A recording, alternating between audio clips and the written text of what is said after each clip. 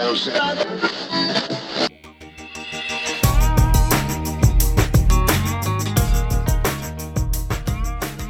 and welcome to Wise About Texas, your award-winning Texas history podcast. This is your host, Ken Wise. Thanks very much for tuning in today.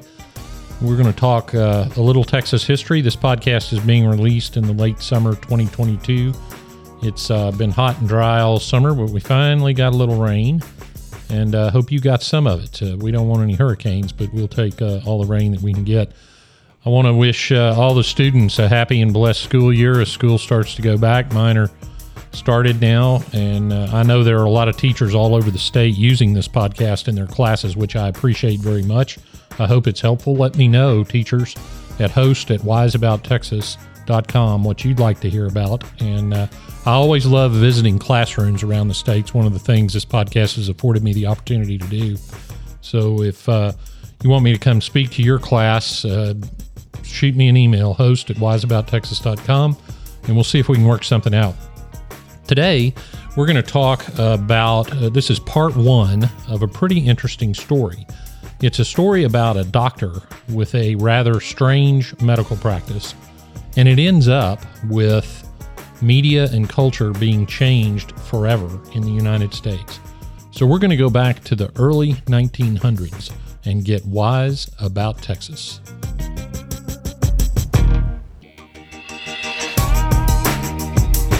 Our story starts in Kansas. Now, that's an odd place for a Texas history story to begin, but we need to meet the central character, and his name is Dr. John Romulus Brinkley.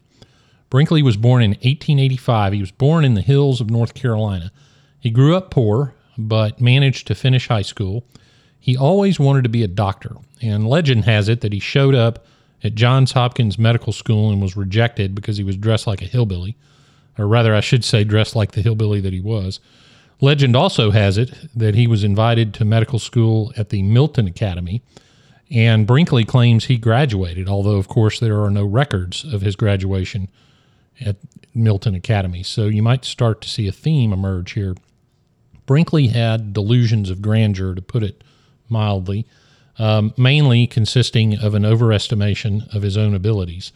And he really wanted to be a doctor so he could save people. In fact, there's a quote from Brinkley himself saying, quote, "I thought of John Brinkley illuminating the world, John Brinkley facing an assassin's bullet for the sake of his people, John Brinkley freeing the slaves, John Brinkley healing the sick," close quote.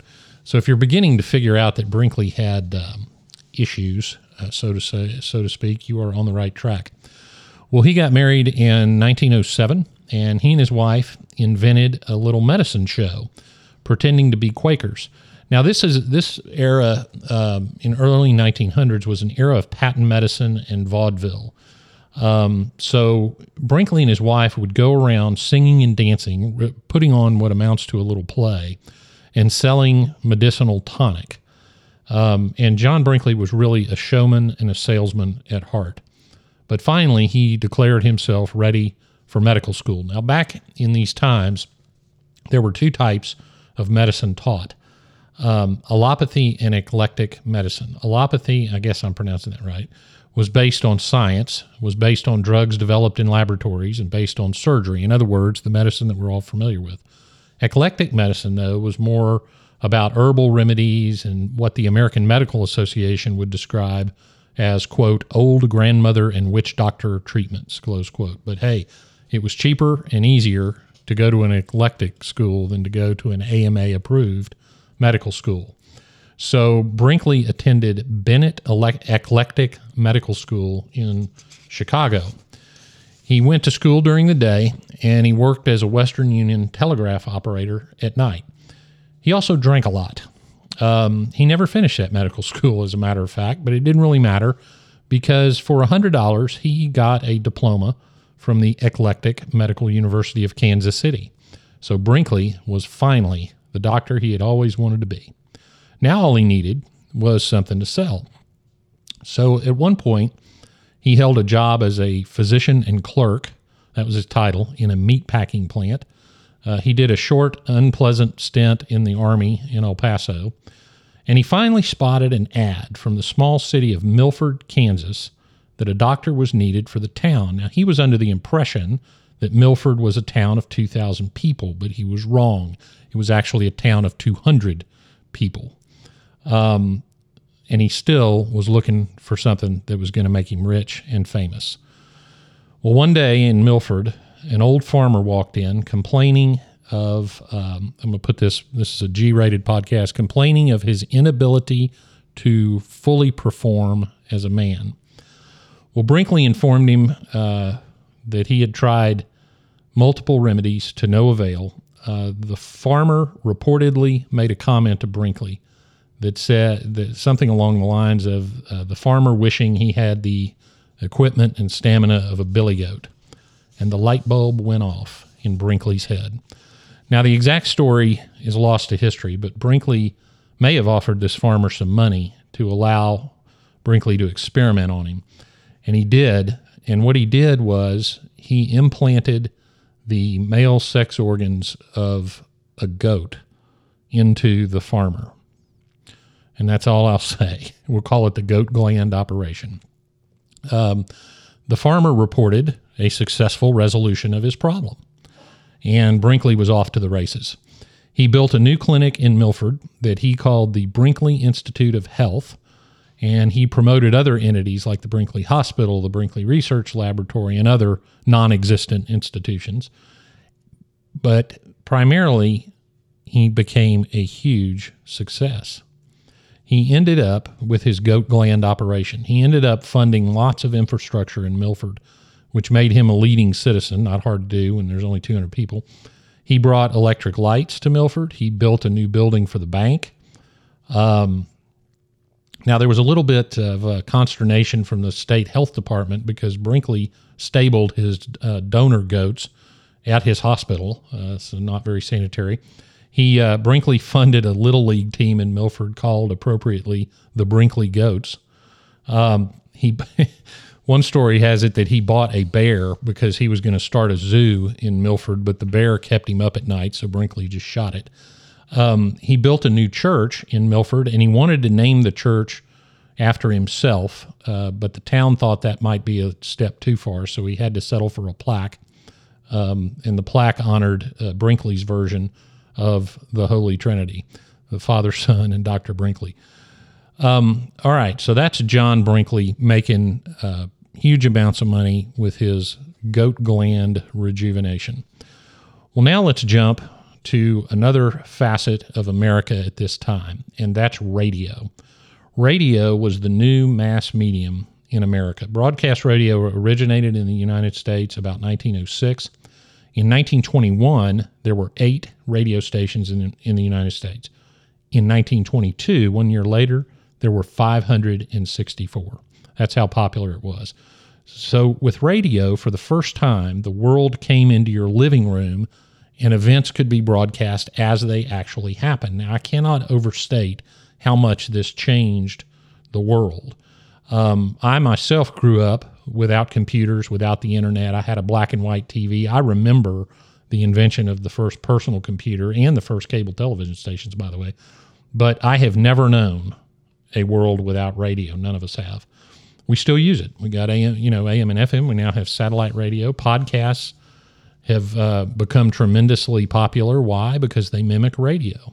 So this was a world-changing cultural shift, and like any new medium, it was tremendously powerful. In 1924, there were $358 million invested in radio equipment. That's over $6 billion today. What families would do at night is gather around the radio. And many of you listening to this podcast may remember those days. The radio was the source of all knowledge in the world as far as listeners were concerned.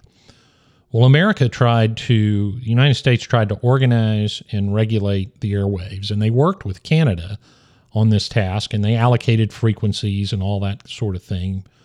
But Mexico was left out. Now, this is significant, of course, because radio waves don't recognize international borders. And if 2 programs are on the same radio frequency, the listeners would hear whichever was the most powerful signal.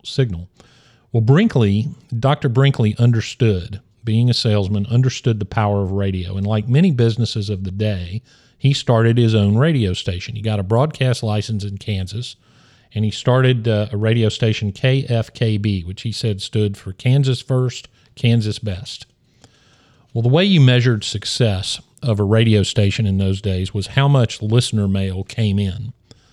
And more than 3,000 letters a day came to Brinkley's office. In fact, so much that Brinkley had to build a new post office in Milford for the town. He would get on the air and read listener mail and prescribe remedies over the radio, many of which, not so coincidentally, he sold. And, of course, he promoted his fantastic goat gland medical breakthrough procedure, and life was good. But eventually, quack medicine, and that's what you got to call it, came under pressure. The president of the American Medical Association was a guy named Dr. Morris Fishbein, and he was on a crusade against the patent medicine hawkers and the charlatans. And so Dr. John Brinkley was squarely in Fishbein's sights. Brinkley's radio station was eventually approved to broadcast at 5,000 watts. At the same time, however, the authorities denied the same privilege to the Kansas City Star, a newspaper who wanted to have a radio station. So the Star ran a hit piece or series on Brinkley with information provided by Fishbein designed to discredit Brinkley. Well, eventually, Brinkley's radio license was revoked for being a charlatan. Then the medical board took his Kansas medical license. He appealed the revocation of the radio license and decided, just came to the decision, you know what, if you can't beat him, join him. So he ran for governor. Now, Brinkley, again, a little bit of an overestimation of his own abilities, but he didn't win that race. And when he didn't win, that was kind of the last straw for Brinkley in Kansas. And he decided that it was time to move on. So Brinkley had to find a way that he could continue with the powerful medium of radio, selling his goat gland operations, but still, without having his own radio station. Now, remember, I mentioned that the U.S. and Canada had been working on organizing the radio frequencies and had totally left Mexico out. Mexico was trying to negotiate with the U.S. government, and they were getting nowhere. With the U.S. government unwilling to accommodate Mexico, Mexico just decided they would broadcast on any radio frequency they felt like. Well, Brinkley must have learned this because he decided to go down to Mexico and negotiate with the government to allow him to build a very powerful radio station on the Mexican side of the border. So now we're up to 1931. So that looked great to Mexico because they could sort of thumb their nose at the United States. So Brinkley picked the city of Acuña, which is across the river from Del Rio in the state of Coahuila, and commenced to construct what would become the most powerful radio station in the world. And its call letters were XER. The authorities in Del Rio were more than happy to have the famous Dr. John Brinkley down there bringing business to the area. So he eventually opened a hospital in Del Rio. But let's talk about his radio station. So he hired an engineer from Fort Worth named Will Branch. And XER was going to be a 50,000 watt radio station. Brinkley spent about $175,000 to build it. Now, the 6 vacuum tubes that he used to power this station were $36,000 by themselves. Now, this is 1931 money. The towers, of course, a key to any radio station. He built 2 towers for the antennas. They were 300 feet tall. No one had ever seen anything like this. And he oriented the antennas toward the United States. In other words, the signal was going to be broadcast directly toward the United States. Now, the signal would travel better at night.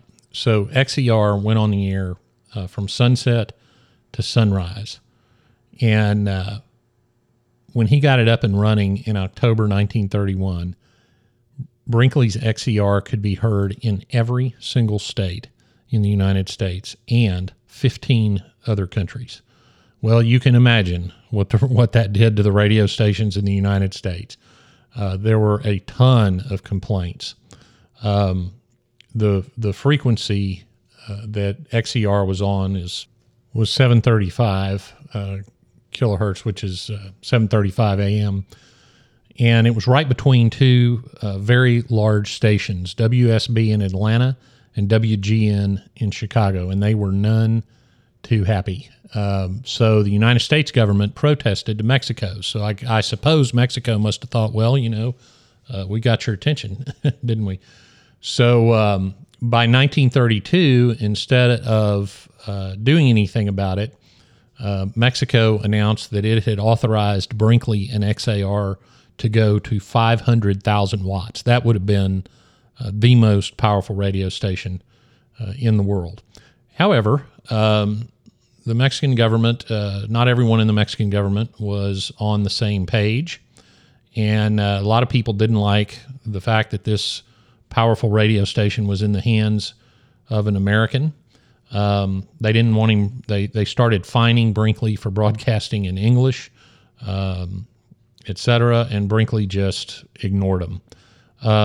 So finally, Mexican federal troops seized the building and shut down the station for over a year. So the way Brinkley handled that was he would lease time on other Mexican radio stations, and then eventually he restructured his company to get around Mexican regulations, and he set up a new company with the head of the company was a restaurant owner, but of course Brinkley was in full control. He ended up in the Mexican court system. The Mexican judge decided that the new owner was not responsible for the fines of the previous owner. So Brinkley was back on the air by 1935. He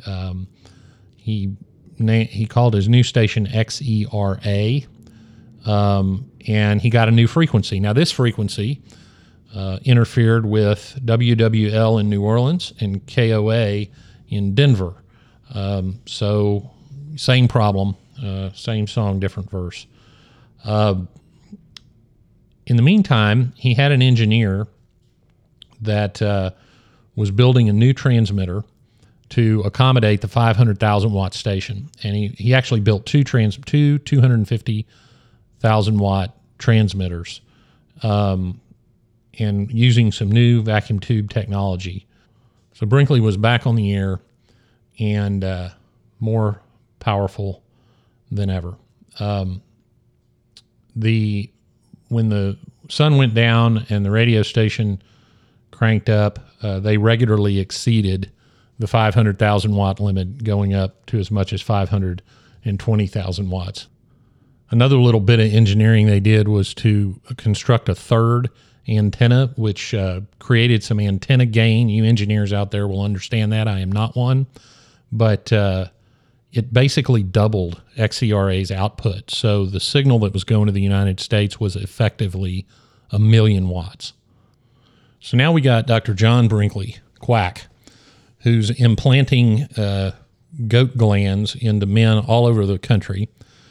He gets run out of Kansas and sets up shop sets up the radio station, most powerful radio station in the world, in Mexico. The slang term we use for the radio stations is called border blaster. Blasts effectively a million watt signal all over the United States and several other countries, driving thousands and thousands of people to his clinics for this goat gland operation. He built a hospital in Del Rio, as I mentioned. He also built a huge mansion in Del Rio, which stands to this day, called the Brinkley Mansion. And for Dr. John Brinkley, life was good.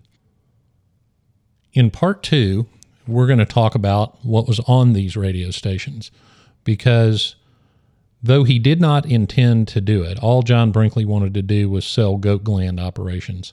He inadvertently changed American music and media forever. Well, that wraps it up for part 1 of Heard It on the X.